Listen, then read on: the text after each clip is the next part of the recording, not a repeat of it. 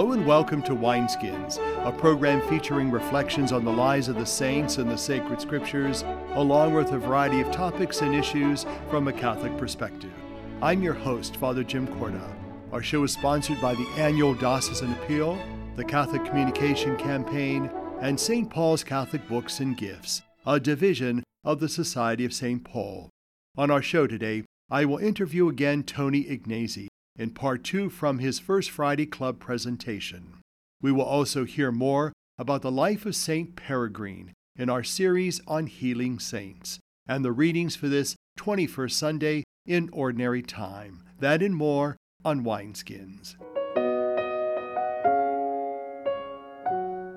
In our current issue today, we will hear from Joan Lawson. Joining me again is Joan Lawson, who is the Chancellor of the Diocese, but also serves as the Diocesan Archivist. Welcome back to Wineskins. Thank you. Nice to be here. You know, in your job as the Archivist you've had for a while now, you've encountered different parishes, different worship sites that have closed, different realities within this life of the local church. As the Archivist, what have you found most surprising in your work so far? Well, I think the variety of ways in which records are kept or not kept maybe in parishes. And that's something in future I'd like to do some outreach about it. What are the best ways to keep records and the best places. Basements are not good places to keep records. So, sometimes I've been surprised by the conditions things are kept in. So that sounds negative, but on the positive side, it's wonderful to see materials from the founding of a parish and to see the handprints of people who came together, sometimes newly immigrated from another country and brought their limited resources together to found a faith community. And that's really inspiring. It's interesting as you were talking, what comes to my mind is how rich our history is, not only as the church, but also as individuals, also as communities and parishes. And sometimes we've discovered along the way that those get kind of lost for various reasons, whether a worship site closes or a community no longer exists because of attrition, whatever the reason is. Why is it important for us to kind of hold on to part of that history, to have like one foot planted in that, but the other one kind of moving along, making new history and new memories? It's important to honor the contributions of individuals and communities of the past and to really remember their humanity, that, famous people can become marble figures and they never were made of marble in their life. And non-famous people can simply be forgotten, forgetting how much just the small, everyday faithfulness and discipleship of people in the past really contributed to what they became. And even if the community came to its completion, it was part of the whole story. So preserving all that reminds us of how we can move forward and that nothing can really prevent us from moving forward. We know as diocesan archivists that this is really a relatively new position within our own diocese. What is some of the projected hopes and desires for your particular department as the archivist down the road? What can we look forward to? Well, we are always trying to collect, preserve, and make available the resources, but that make available part is something we'd really like to expand so that we would have a public space, and it would be wonderful if we could have one of our worship spaces that's no longer being used, if we could have a public space where people can do their research, where we can have exhibits that tell our story as a diocese, as individuals, as community, and as a whole diocese, to have a public space where our story fits in with the larger story of the whole area. In about 20 years, we're going to be celebrating our 100th anniversary as a diocese. So as you work towards that, what would be some of the hopes? Whether or not you and I are around, I don't know, but what would be some of the hopes of the diocese in celebration of that centennial? Oh, that we could really honor all that's happened in that 100 years and highlight the contributions of individuals and as us all together as people of faith in what the area is, to show our relevance and our importance in our history and in our presence, so that we can really show the joy of who we have been, who we are, and who we hope to be. The folks that are with us, how can they help as a parishioner or as a parish? What can they do to help you in your job? Oh, they can keep their eye out for something that somebody might say, oh, that's from 50 years ago. Nobody cares about that. Throw it away. Give me a call and say, hey, is this something you'd be interested in? Because I think this is part of our history. Would you be able to collect and preserve that? And also just to let people know that we do preserve, we honor the history of all the communities, whether they're still in operation or whether they've come to completion. And just keep your eye out, keep your ears open, and keep the memory alive. Well, Joan Lawson, diocesan archivist, but also chancellor of the diocese, thank you for the work that you do to preserve the history of this diocese, but also to lift that up in celebration of who we are as a microcosm of the greater church, but also as the community here in the Diocese of Youngstown celebrating our membership as the body of Christ. Thank you. For Wineskins, I'm Father Jim Corda. St. Peregrine is a patron of cancer patients. To tell us more about this holy man is Megan Farrell. She is the communication specialist for the Diocese of Youngstown. Peregrini Laziosi's conversion came about in the middle of a street brawl. He struck a priest, St. Philip Benizi, hard across the face. In response, Philip turned the other cheek, waiting for another blow. Peregrini's rage turned to shame. He joined St. Philip's religious order and became a Servite priest. For many years, he suffered from an acute pain in his right leg that was found to be cancer. Peregrini was born of a wealthy family in Italy in 1260. As a youth, he was active in politics as a member of the anti-papal party. After his altercation and subsequent conversion to Catholicism, he had a vision of the Blessed Virgin Mary, which caused him to enter the religious community of the Servites. It is believed that he never allowed himself to sit down for 30 years as far as possible, observing silence and solitude. Sometime later, Peregrini was sent to found a new house for the Servite order. An ideal priest, he had a reputation for fervent preaching and being a good confessor. When he was afflicted with cancer of the foot, amputation was decided upon, and he spent the night before the operation in prayer. The following morning, he was completely cured. This miracle caused his reputation to become widespread. He died in 1345 at the age of 85 and was canonized by Pope Benedict XIII in 1726. St. Peregrini, like St. Paul, was in open defiance of the Church as a youth. Once given the grace of conversion, he became one of the great saints of his time. His great fervor and qualities as a confessor brought many back to the true faith. Afflicted with cancer, Peregrini turned to God and was richly rewarded for his faith, enabling him over many years to lead others to the truth. Let us pray. Saint Peregrini, whom the Holy Church has declared patron of those suffering from cancer, we ask your help for those suffering from that disease. Ask God to relieve them of their suffering and sickness, if it be God's holy will. We ask this through Christ our Lord. Amen. For Wineskins, this is Megan Farrell. With me again is Tony Agnesi, who was recently with our First Friday Club, and you're back on Wineskins, and it's a pleasure to have you back. God, it's great to be back, Father Jim. You know, the last time you were here last week, we were talking about something that really resonated with me, that whole idea of being invited and being welcomed. It brought to me an image in the life of Jesus, that image of where there was the paralyzed man on the mat, and these people wanted to bring him to Jesus. And there was nobody to do that. There was no way to get to Jesus. And we had these 4 people take off roofs, tile roofs, pick up this mat and lower him down. if those people holding the mat didn't do that, this man would have never been healed. Mm-hmm.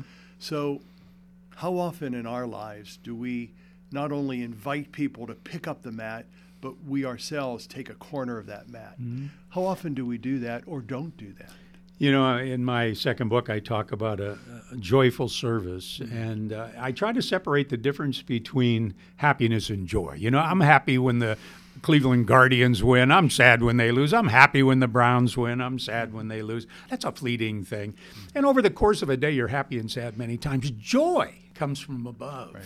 And the greatest source of joy that I know is serving others. There is just a joy that comes from doing that. And those 4 people that drop that man to Jesus, those 4 people are the conduit to which Jesus does the healing. But the greatest part of that story is when they get him there, Jesus lays hands on him and says, by your faith, you've been saved.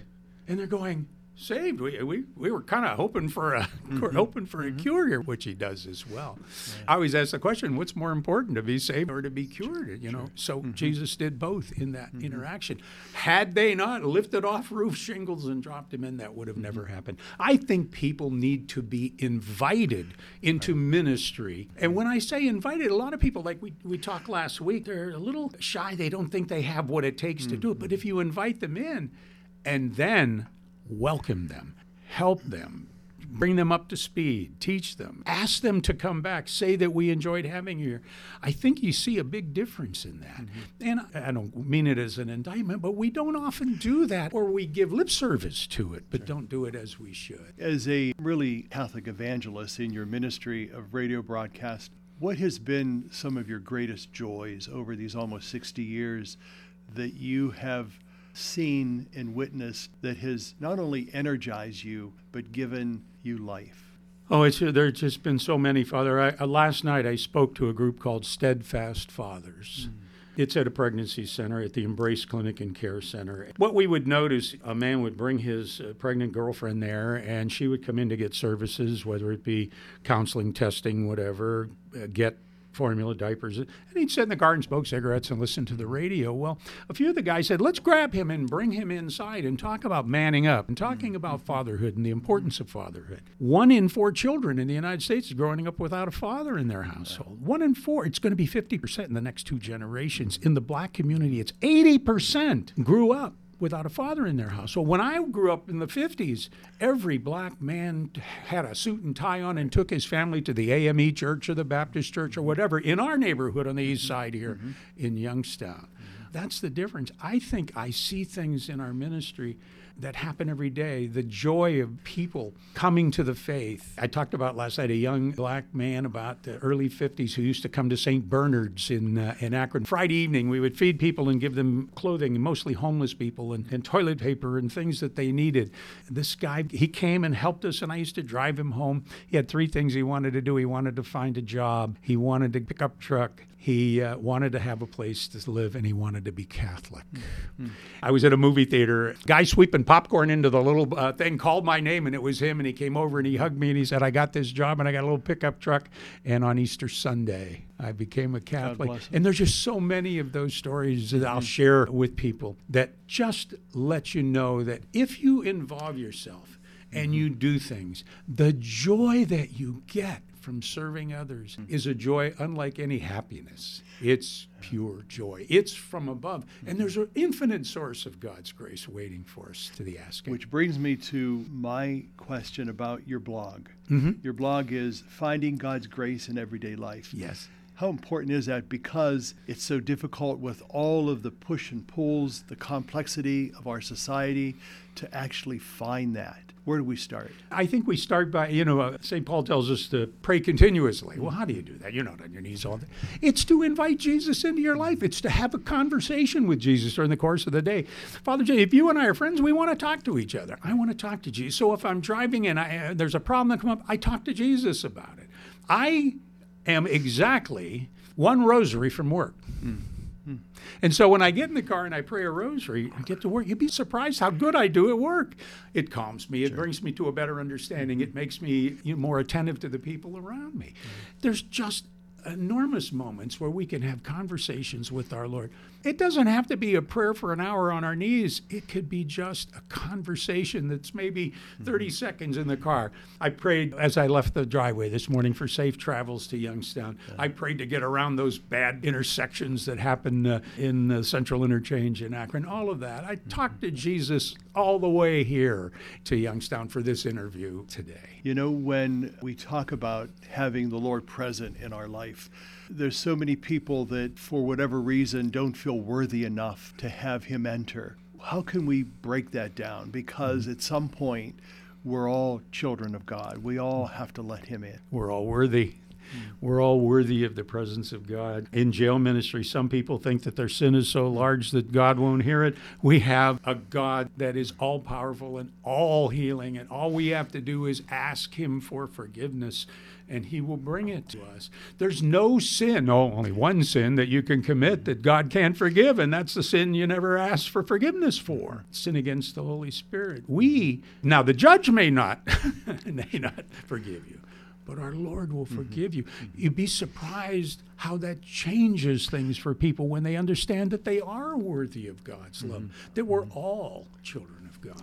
Well, Tony Agnesi, it's such a pleasure to have you on Wineskins. I thank you for your First Friday Club presentation, for your passion, for your ministry, and for the many years that you have given to God in this. And we thank you for that. But also we pray for you, and we ask that the Lord continue to bless you, your family, your loved ones, with health, with happiness, and also with God's presence. Thank you, Father. For Wineskins, I'm Father Jim Corda. To receive more information and to listen to Wineskins, visit the website www.catholicecho.org. Stay with us. We'll be back in a moment. By the time we can walk, each of us yearns for the joy that comes from being able to do for ourselves. Church World Service believes that being self-reliant is a joy everyone should share. So around the block or around the world, share the joy. Church World Service. 33 million Americans have descended into poverty. And as their futures fall, so does our nation's. Our song today is by Vince Ambrosetti. It is from his CD entitled, I Will Sing.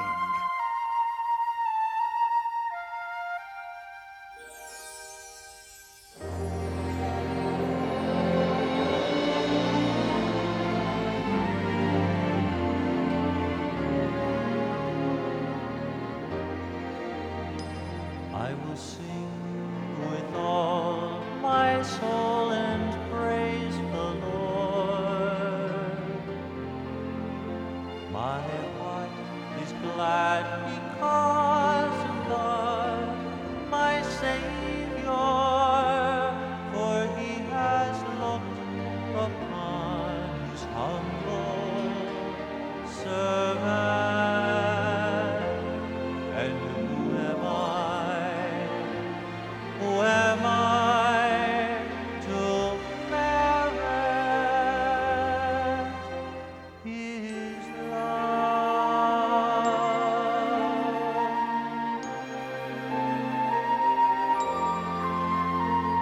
He gives his grace anew in every age to those who live in reverence with him. Grace is his strength, but he unmasks all pride and strips us bare of our self-conceit. I will sing with all my soul and praise the Lord. My heart is glad because of God, my Savior, for he has looked upon his humble servant. And who am I? Who am I to merit his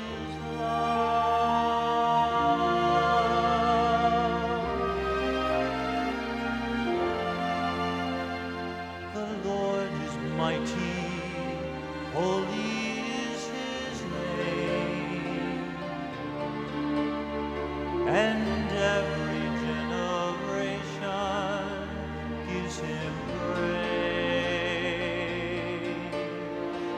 Happy am I unto the end of all time, because my God has done great things for me. I will sing with all my soul and praise the Lord. My heart is glad because of God, my Savior, for he has looked upon his humble servant.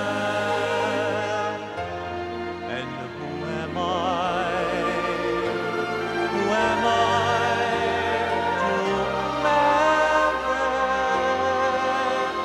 his love?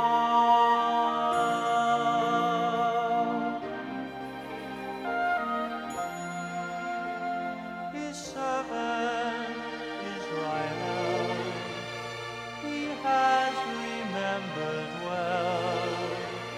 He has been merciful to all his people. I will sing with all my soul and praise the Lord. My heart is glad because of God, my Savior, for he has looked upon his humble servant. And who am I? Who am I to merit his love?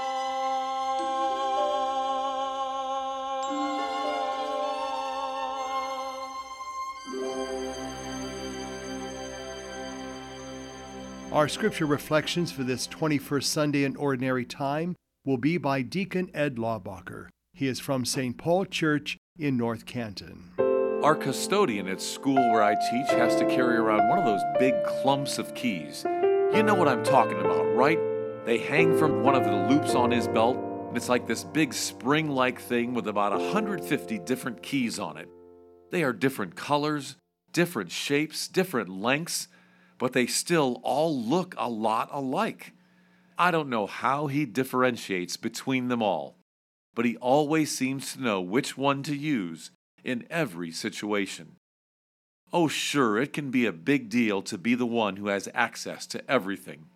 It can give a person a sense of power, of privilege, of authority, but it also comes with a lot of responsibility. Our custodian has people asking him for access to areas quite often. This means he has to go with them and let them in various offices or classrooms. I've needed his help a whole lot of times when I've lost mine or forgotten them.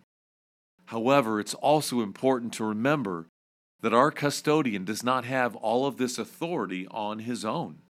Our administrators gave it to him, and he shares these responsibilities. Also, do notice that this idea of having the keys to make decisions and laws existed far into the Old Testament days. In our first reading, we read how Shebna had made some type of poor choice, and the Lord was determined he was no longer fit to lead the kingdom of the Israelites. Therefore, Eliakim would soon have the authority of the keys of the kingdom. In a similar manner, while Christ bestows this authority of keys on Peter, of course, our church believes this authority has been passed down by succession through the papal office. Yet our popes do not make most important decisions on their own. All of our popes have the entire College of Bishops to rely on for opinions and direction, as well as other trusted friends and advisors. But we all have our own little kingdom or fiefdoms. We all have areas where we are the ruler or king, or the person in charge. How are you doing as ruler? Perhaps your kingdom is your household, your family, or maybe it is a group or team at the office or work. Your fiefdom could be a team you are on at school, your classroom, or maybe it is your parents who are under your care. Please consider how you have been doing as the one in charge of your realm. Of course, we do not have the power or authority to bind or loose things in heaven, as Peter and the succeeding popes do. However, we do have the power to bind people up with our words and our actions. We can inhibit their growth, destroy their confidence, ruin their self-esteem. How we treat people may have such incredible impact on not only a day here and there, but over the long haul. We can also loosen those burdens and let them fall away. We can extend grace and mercy. We can extend confidence and hope. We can share the freedom and liberation that only comes from a God who loves us beyond all means and desires nothing more than for us to be with Him. We are mirrors whose duty it is to reflect the love of Christ. These are the keys that we all have access to, given to us to loosen the downtrodden and bind up the stumbling, all to give glory to God. For Wineskins, I'm Deacon Ed Laubacher. You and I do not know everything there is to know, but if we follow the truth that we have found in Jesus Christ, we will discover more truth beyond. It is like carrying a lantern on a dark night. The area of illumination is small, but if you will walk as far as you can see, you will find that the light keeps moving on ahead of you. Wineskins is made possible by the annual Diocesan Appeal, the Catholic Communication Campaign, and St. Paul's Catholic Books and Gifts. The program is produced by the Roman Catholic Diocese of Youngstown. I'm your host, Father Jim Corda, wishing you a blessed Sunday and a safe week.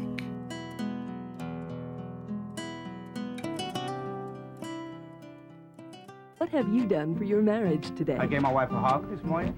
I told her I love her. I did her hair this morning. I think it looks pretty good. I cooked my husband's favorite breakfast. I bought her an orchid. What have I done for my marriage today? I sent my husband a love email. I read the newspaper to my wife, and it cracked her up. But she's still laughing. What have you done for your marriage today? Make a change for the better. Need help? Go to foryourmarriage.org, a message from the Catholic Church. They say America is the land of opportunity, but for some, life isn't so easy.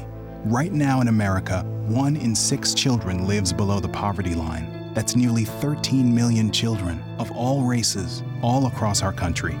Where do you draw the line and get involved? You can make a difference in more ways than you think. Go to povertyusa.org today, because 1 in 6 children in poverty is one too many.